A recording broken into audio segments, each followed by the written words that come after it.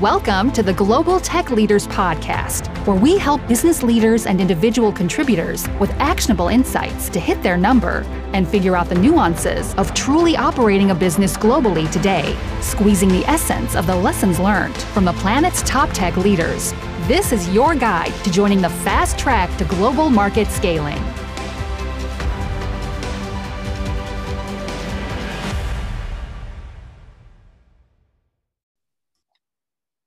So welcome to today's show. Very excited to have Mike Stevenson on from a company that really needs no introduction, DocuSign. DocuSign IPO'd in April of 2018, but prior to that, they have raised a phenomenal $537 million in funding, and post-IPO, another 629, and their share price has really climbed from $24 to $39 the same day, and up around the $300 mark with phenomenal 60% year-on-year growth. Their Dublin office started out with 7 folks in a very first round hire to now being well over 450 employees with 4,000 worldwide. Mike has done the expat thing in EMEA piece, which we've covered on prior shows, but Mike has been here for almost 3 years and now relocated back to North America. He has run the biz dev team, and we're going to dive right into that and learn from the experience that he's witnessed here. But first and foremost, welcome to the show, Mike. Thanks, Ross and John. It's great to be here. Wonderful. Look, let's get stuck in.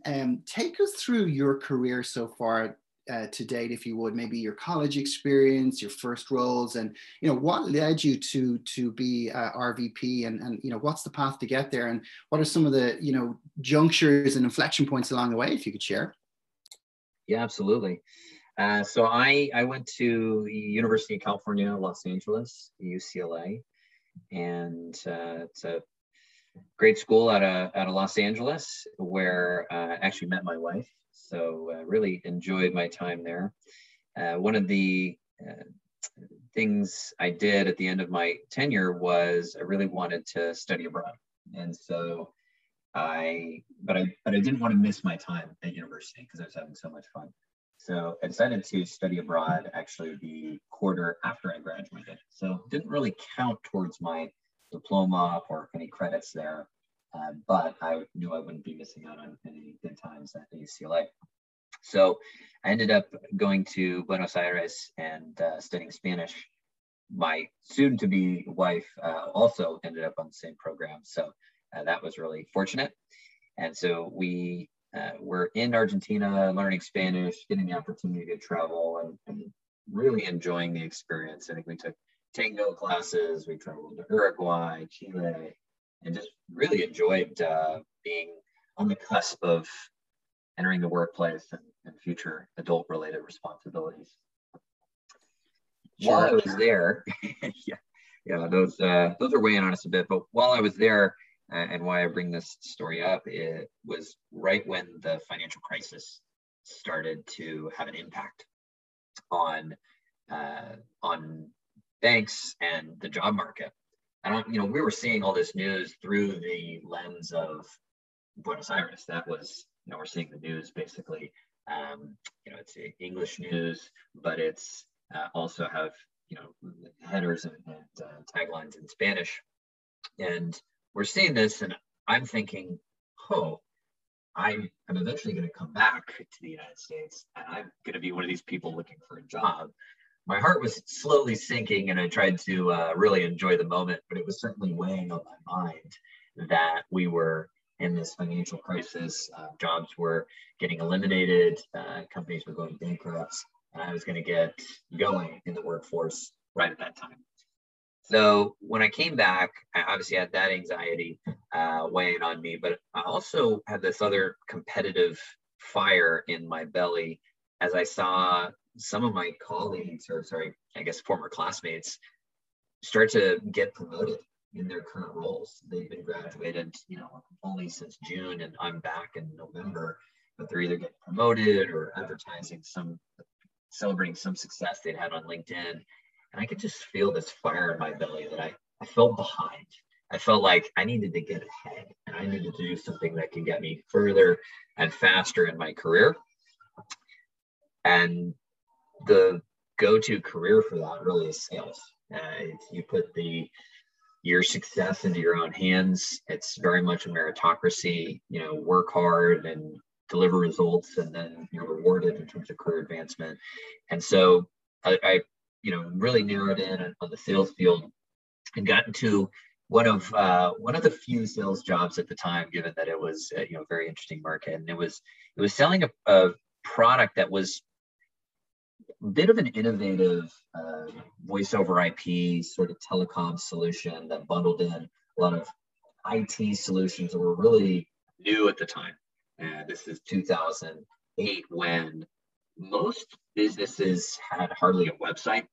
They weren't really using email to the full capability. They might have had an AOL email address. And so this company, CBeyond, integrated a lot of those into this voice over IP managed IT services bundle for small, medium businesses. But make no ifs, ands, or buts about it. It was a turnover, high burnout type of sales role. The one where, you're calling 40 dials in an hour, and you're knocking on doors and shaking hands and getting a lot of rejections. So I think the average tenure in that company was 6 to 9 months for sales reps. It was a lot of burnout. But I entered it. I committed myself to the year. I said, no matter what, I am going to be here a year. I'm going to do everything they tell me. I'm going to work really hard. And if it doesn't work out, it doesn't work out. But it won't be because I didn't leave everything on the table. And fast forward a year, I had achieved pretty good success in the position, sold some meaningful sized deals, and really developed a good brand, and started to think, what's next here? I set this 1 year mark for myself, and I hit that year. I kind of had this existential crisis. Okay, cool, you made it. You never really planned past this point, but you're here. So what now? And that's when I started to get the bug to get into leadership. And that's when I started to make inroads towards being a team lead, and then eventually a sales manager. And from there, I ended up being a sales manager for the next 5-6 years with that company, managing a team of AEs who are selling into the small, medium-sized business space, and really loved it. What I loved was the ability to have an impact on someone's early sales career.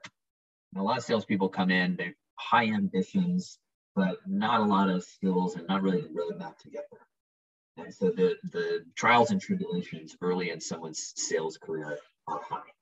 There are a lot of highs, there are a lot of lows. And I felt like being able to coach somebody through those and be really counselor, mentor, sales coach, cheerleader, all these things all together in one was a really great way to develop a strong relationship with someone. And that's absolutely true. I mean, I'm looking back on one of my first sales teams from 10 years ago, and I'd absolutely call any one of them up, and we'd have a great conversation, and potentially even go work for each other at some point, if our stars aligned. So, I think that really resonated, was really true. And so, I saw that and did that for the next 5 or 6 years. But as CBeyond grew and the world changed from a technology perspective, CBeyond aimed to evolve to being more of a cloud type company. They're really trying to be an Amazon Web Services competitor. And I share this story because, this is a similar transition that DocuSign's going through in our transition to the Agreement Cloud. I think it's something that a lot of sales organizations go through at some point as the business decides to evolve to a different vision, one that's more future facing and is looking towards where the market's headed. And that's what CBeyond is doing, rather than focusing on this sort of voice over IP IT managed services solution, which was even then becoming a bit more outdated as companies got up to speed on building their own websites, getting their own email servers, having BlackBerry servers. That's right, BlackBerry was big at the time. And so they started to move towards the cloud environment. They wanted to compete with Amazon Web Services. And we made that transition, I'd say, really bought into it fully, not just from a product and market fit standpoint, I think also from a career perspective. I knew that that's where the market was headed. And if we could be experts in selling it, then we would be really great assets to the job market beyond this company. And though they didn't really achieve the level of success that I think the executives were looking for, we did start to make some inroads. We were really competing against Amazon Web Services, and just they beat us many times, and that's where the company was sold. So I was faced with a crossroads of where to go with my career, and jumped into DocuSign. It was a bit of a no-brainer to come into a company that had such a smooth and easy value proposition, one where customers actually liked talking to you, where they talked really positive about your service. We used to have this saying that no news was good news at CDON, but at DocuSign, it's just such a different experience. People saying, "Oh, I love your product. This is great. I want to think about how to do more." And that whole transition was something I'd never experienced before. It took me even a few months to wrap my head around that. And so, was able to get into work with DocuSign, and I made a bit of a career transition. I'd been managing sales teams and working with AEs who into the full sales cycle. So though I was aware of what it took to generate leads from an outbound perspective, it really, I was managing the 0 to 100% of the sales cycle. It wasn't my primary focus, but I took the opportunity getting into DocuSign in SaaS, and it was really heavily focused on lead generation through the trial motion to jump into running an SDR team there. And the SDR team at the time was 32 people. And I have to say, coming from this environment where we were kicking, scratching, and clawing for every lead, every conversation we could have, coming into this environment where all of a sudden we had more leads than we could even follow up with, it just blew my mind. How could we be in this situation? It took me probably 5 or 6 months to really wrap my head around how there were leads we didn't call. Now, I eventually, learned that there is a lead prioritization model, and really not everyone is the right fit for that conversation to get to a commercial plan. But it was a really cool role to get into, because again, going back to what I loved about managing a sales team, these are people really early in their sales career. They're eager for coaching, they're eager for guidance, they're very receptive to it. And so you get this opportunity to shape somebody's career and have great relationships with them that really last a long way.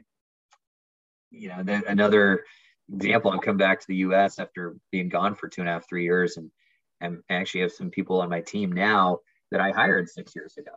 And so it's really funny to see that come full circle. Wow. Okay. So let's dive into some of that. So you were leading the SDR team, and then you flipped to move to Europe, specifically to Dublin.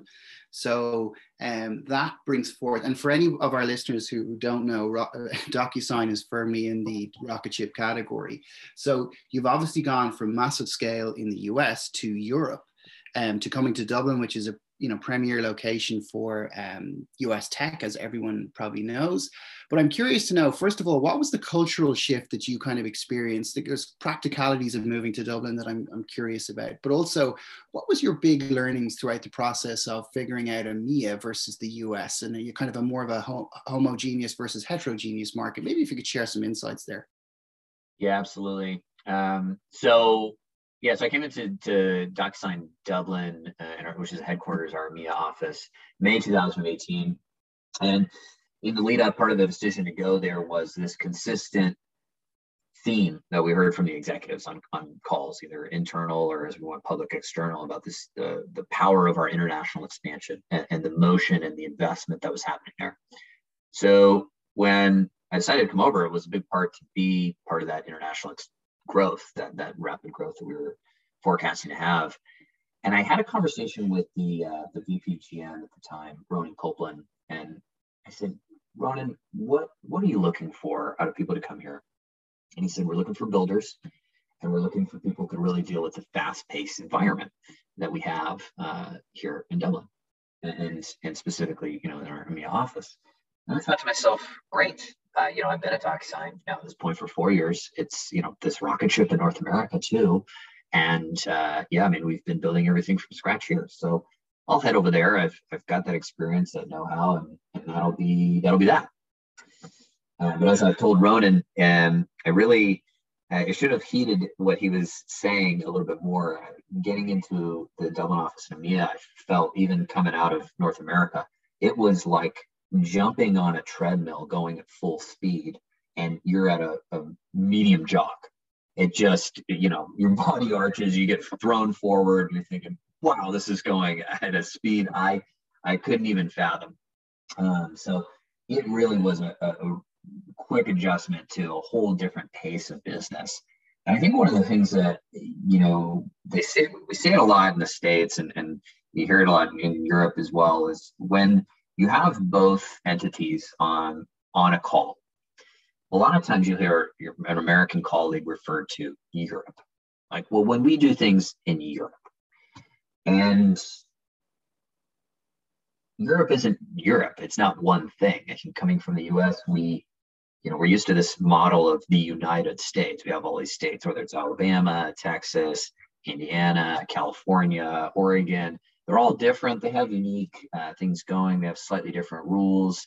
They have, potentially different tax rates. But all in all, you can cross the borders. You can do business. You have this federal umbrella that makes it, all speak the same language. All have pretty similar buying motions and trends. So we think of sometimes Europe in a similar type of mindset. Well, we've got these states here like Germany and France and the UK, but you can't think of it like that at all. It is completely unique entities. And so as much as we were building in the US, we were building for a party of one, in English, go-to-market strategy for one country, one entity. And we weren't changing, well, when you talk to somebody on the East Coast, do this differently. It's not like that. So when you're scaling and building for scale in the US, it's simpler than in EMEA for that very reason, where in EMEA, you're trying to grow, and we were trying to grow 4 core markets, France, Germany, Benelux, and the UKI. And as we were doing that, that's 4 different languages, it's 4 different go-to-market strategies, it's 4 different sets of partner relationships that have different structures. And so adapting to that meant that we had to go at an even faster pace than we did in the US, because the expectations for growth were, similar to what they had been in the US at the growth point, but we had to go to market in 4 different core markets. And so that meant just building and scaling a lot of added complexities inserted there. How do you ensure, Mike, that you set the right expectations with either the executive team, leadership team, or the board over in the USA, who, in my experience, sometimes really just don't have a deep pedigree in international expansion? What things, or how did you ensure you managed those expectations correctly? Well, John, I think that was a bit of my superpower. And I'd love to take a credit for it as if I did something. But I think just naturally it was, I was in a good place, because here I was, an American, been working in DocuSign for 4 years. And then I come over to Europe. So a lot of these things that we'd hear from our European colleagues on certain calls, we'd be on a call, I would have the head of sales development at the time from EMEA there, and then we'd have myself representing sales development in the US, and that we'd be talking about things, and where the European colleague would say, never, like, you can't do that here, it's just different. And coming from the US lens, it was like, really, is it? How different is it? And I don't know if that always resonated as much, because we just don't have the frame of reference in the US. Like, our comparison is just different. And we think of it, again, sort of like that Alabama, Texas, Indiana type example. But for me, getting into EMEA, when we get on those same calls, I was an American who'd been working for 4 years in the US. So I was talking to people where I'd been that American colleague. I'm talking to our go-to-market team, and I'd been the person in the US advocating for something that arguably may not have worked in the same way in EMEA. So now when I'm on the call and saying, hey, I actually live here, I'm here every day, I see this, I do this, we can't do it that way. I think that did really add a lot of credibility to that voice. But I can completely understand the basis of the question, which is it can be challenging, because we were hearing similar things while we were hearing similar things before I moved over there. And I think when I was there, I just added this, like, hey, I've worked with you before, this sort of collaborative voice that was just different, right? And that really, I think, helped in framing up some of the challenges that we have in Europe that you just don't have in going to market in the US. That's very interesting, because it's not just sales, is it? It's marketing as well. I mean, try telling, when you're building motions for certain territories and sales plays, try telling someone in the USA that nobody in Germany gives a shit about the Super Bowl. The icons and kind of all that stuff is sometimes does not resonate in the European market because it's very American. Some of the collateral, some of the stuff with images and pictures of the Super Bowl, people touching down stuff, and although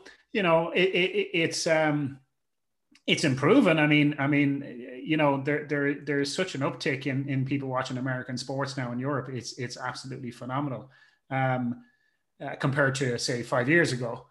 But that's very interesting, kind of the way you describe that, because that would be my experience from working with some American organizations where, some sales directors, some sales managers would make their way over from the US into Europe. And I think it's highly effective, to kind of be the glue between those two organizations, because you have the upside of kind of sending someone who knows and understands the business like you. And you mentioned earlier that if, a few of the SDRs you hired in the early days are now on your team, which is great. So if you look at that in the context, if you look at it in the context that A-player SDRs are tomorrow's rock star account executives, then you need to make sure that you hire correctly, or that you really hire right. So in your view, what separates SDRs who are kind of ringing the gong in success from those who are, pounding the phone in frustration? Yeah, and you bring up the SDR hiring is arguably more challenging than some of the more tenured roles that you hire for because of the lack of work experience. So sorry, when I say SDR, and I meant to clarify this, is SDR, your understanding, is that inbound or outbound? Does an SDR do inbound or outbound or both? Yeah, so good. So we had in EMEA 3 roles: ADR, SDR, and MDR. ADR was similar to the BDA function at Salesforce. It is basically going out, getting contacts, and doing a lot of the work that sets up our outbound teams for success. We would refer to the outbound team as MDR, and then our inbound teams would be SDR. So the typical progression path would be ADR to SDR to MDR to SMBAE. Very good. Yeah, I like that, because and again, I'm going to ask you this question in a second, not to preempt it, but I'm sure RevOps or Revenue Ops is extremely pivotal and important in that whole setup there. But so like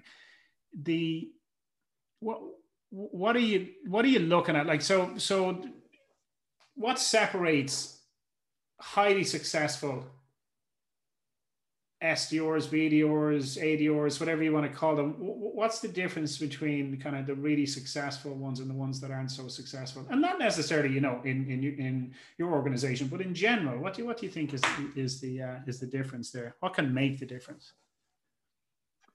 Yeah, I really think that motivation and hunger is so critical at that juncture, because we're not hiring for skills that somebody has today. We're hiring for their attitude and their willingness to go out and get those skills.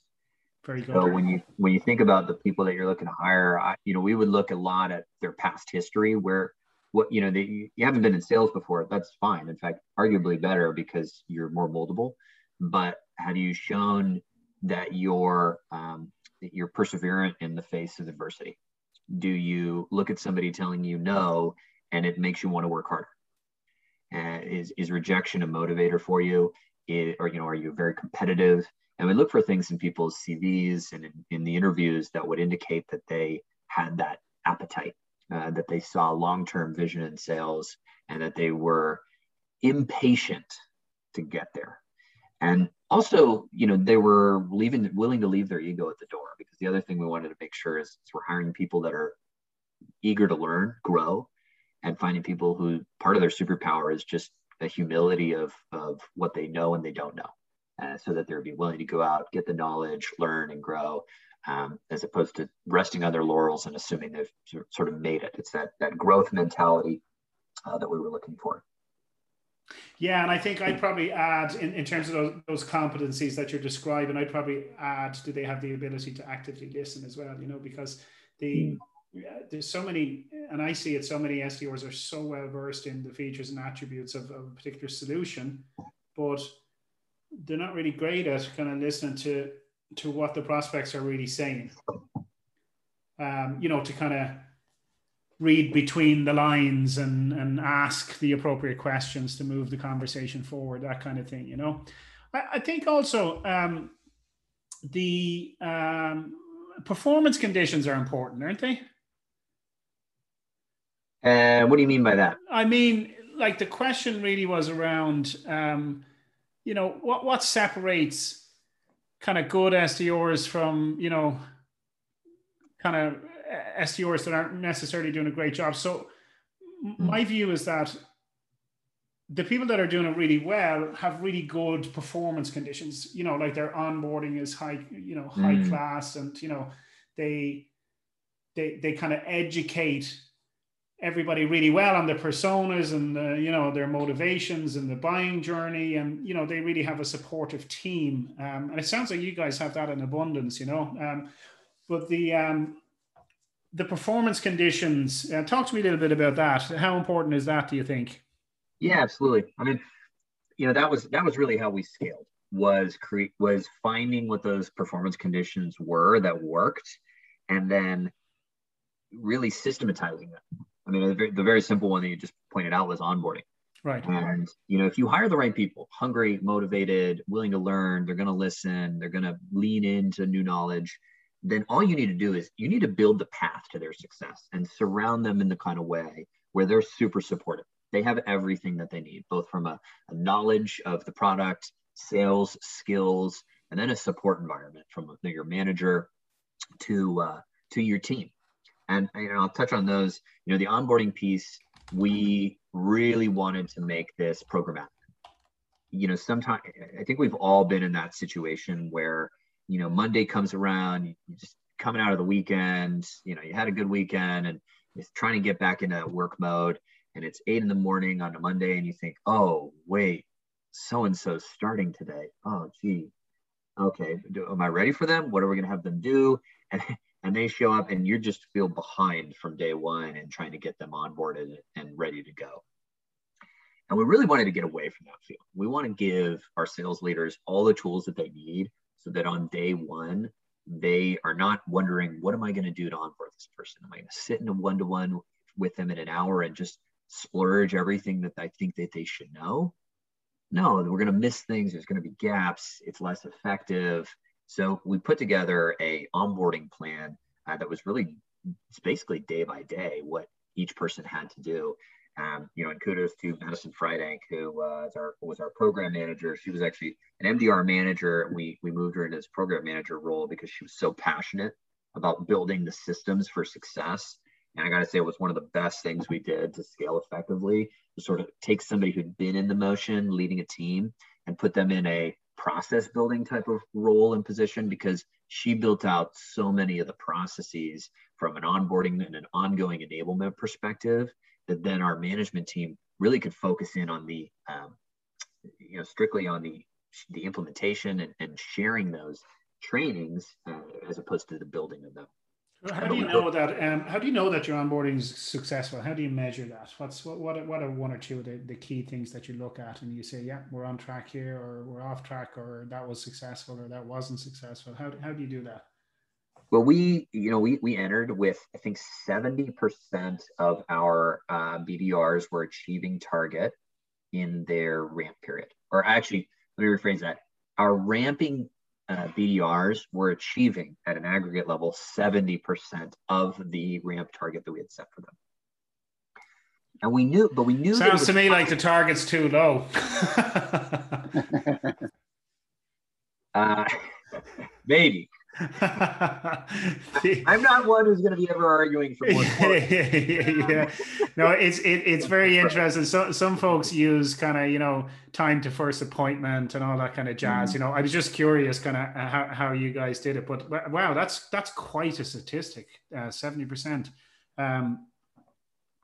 Yeah, well, so that was our baseline. So basically, if our team had a target of, let's say, 100 opportunities for these ramping reps, the ramping reps are doing 70. And like DocuSign's model, the pipeline model is built so at an aggregate level, the team's hitting 100. Because if they're not, then we're not delivering the pipeline that the AE teams need. So essentially, this was sort of like a C-. It was a poor grade. And so we tasked Madison with bringing it up to 100. Within a quarter, she was able to do that by implementing those programs. And we continue to iterate on them. And of course, the quotas go up and things like that. But I think building that process it was a very one-to-one relationship with why we saw that attainment increase. So okay, again, I'm blown away by that number as well, and the fact that you've been able to enrich that from 70 to 100 is testament to your sales enablement piece, your coaching, your process, your platform as well. But I guess if we could just go back to the stat as well, it stuck out in my mind is that when you started, you grew from 44 to 170, right? So that tells me you're clearly good at hiring. So my question is, in the hiring process, what is it you're looking for? And give me an example of a question that you insist is asked and maybe the best answer you've ever heard to identify this guy or gal is a potential rock star going forward. Yeah, and I think so your question is about hiring BDRs or pre-sales reps.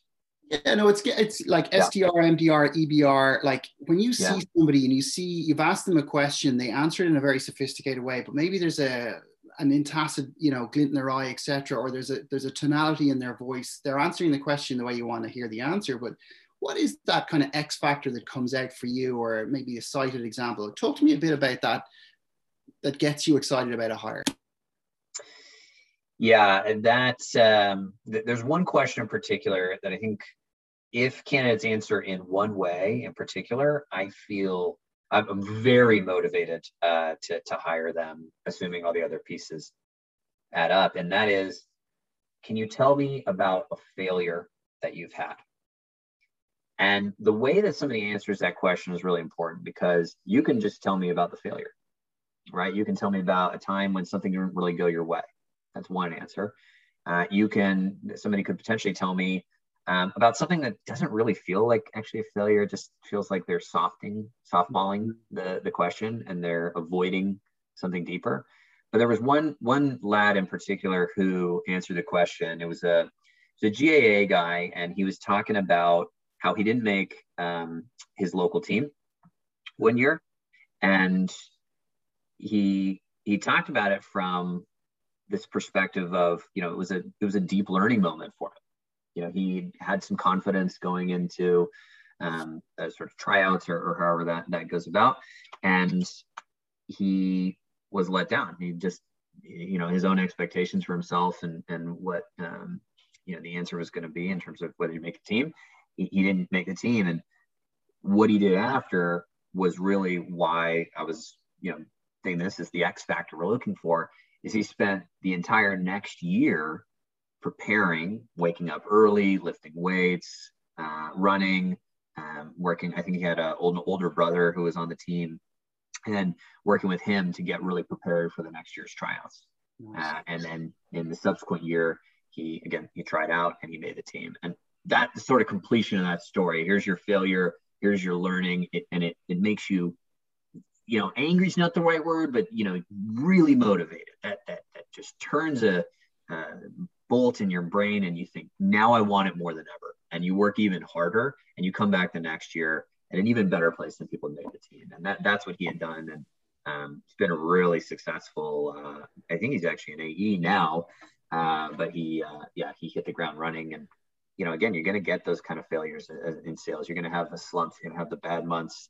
It's the people who turns that bolt in their brain and makes them want to work harder and do more. Those are the people that have a lot of long-term success. But more importantly, it sounds like he, took ownership of that in terms of kind of what he has to do, as opposed to kind of blaming somebody else for not making the team. I think that's hugely important, that you kind of look for somebody that has an internal locus of control, that, isn't blaming everybody else and every other, they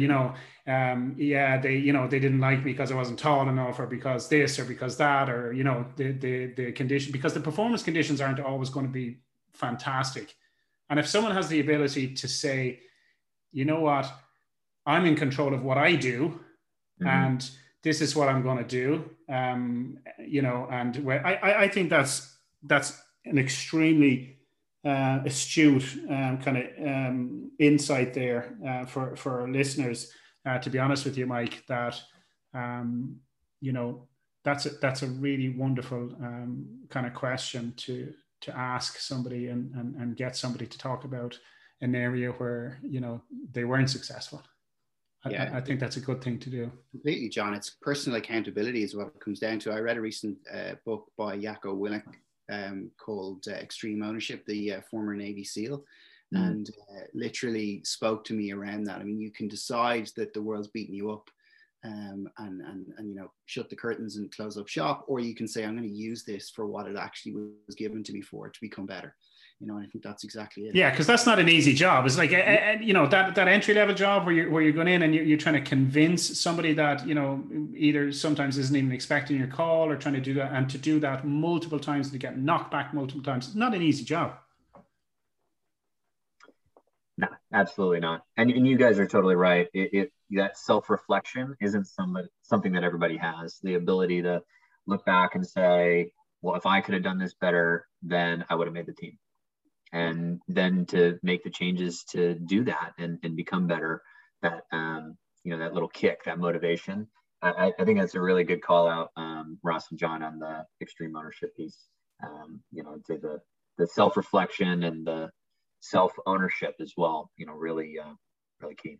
So I have two more questions, Mike. I suppose the first one is, you've done, you've achieved what we speak to people on a regular basis about. Namely, we speak to a lot of sales leaders, CEOs who are considering internationalizing. They're on the cusp of it. They're at a Series B or, a funding round where PE or VC backers are saying, this is the next step for you. You need to do the whole international thing. Maybe just share with us, what were some of your biggest takeaways from that adventure you went on?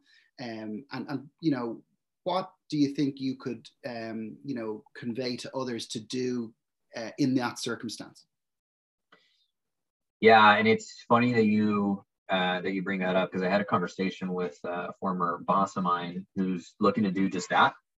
And the main thing that I shared with him as my observation is really to come into EMEA with focus, and not, while big and broad ambitions are something that we all in software and tech tend to have. Come in with focus. So where is your land, and where will you be hyper focused in on? I think it's easy to, and this was my advice to him, is he was looking at going to market in Germany, France, Netherlands, UK, Spain, and Italy right from the onset. And, if it may be a B2C product, that's something that could work. I think for the B2B motion, as I told him, was, hey, maybe start with the UK where you have assets in English already, and start to focus in on that so you can build that play as you're looking to build out some of the other markets. But my advice to him, and I would say to anyone looking to do that EMEA strategy and EMEA growth, is really take that focus piece.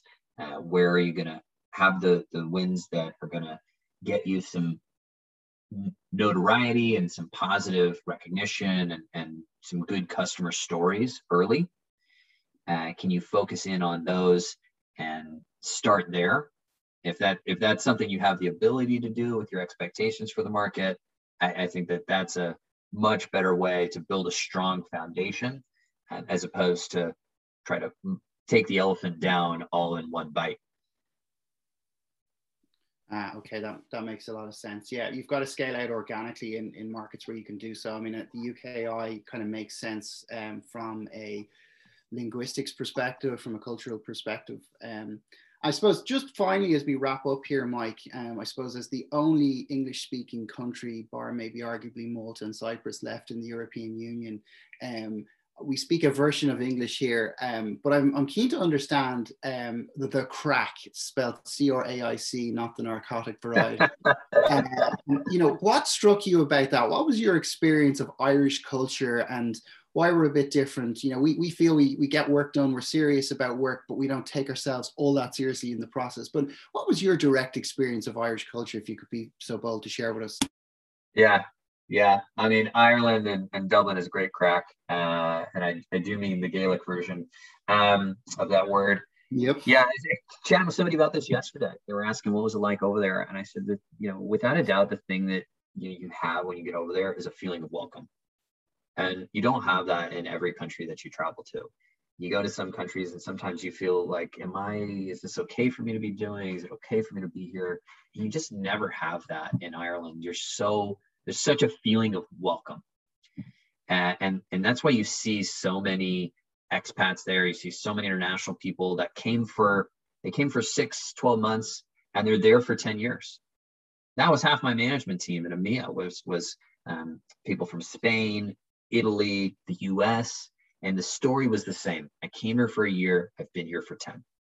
And it's because of that feeling of welcome and the ability of the culture to just adapt, I think, to new surroundings, and an evolving tech scene that's changing rapidly, and yet just always be entering the day with a smile and the right kind of attitude. Honestly, it's just the perfect attitude for sales too.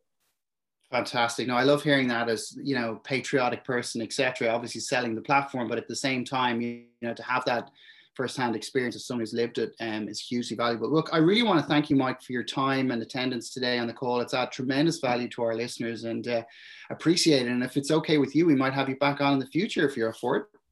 Yeah, absolutely. It'd be great crack. Fantastic. Thank you, Mike. Thanks, guys.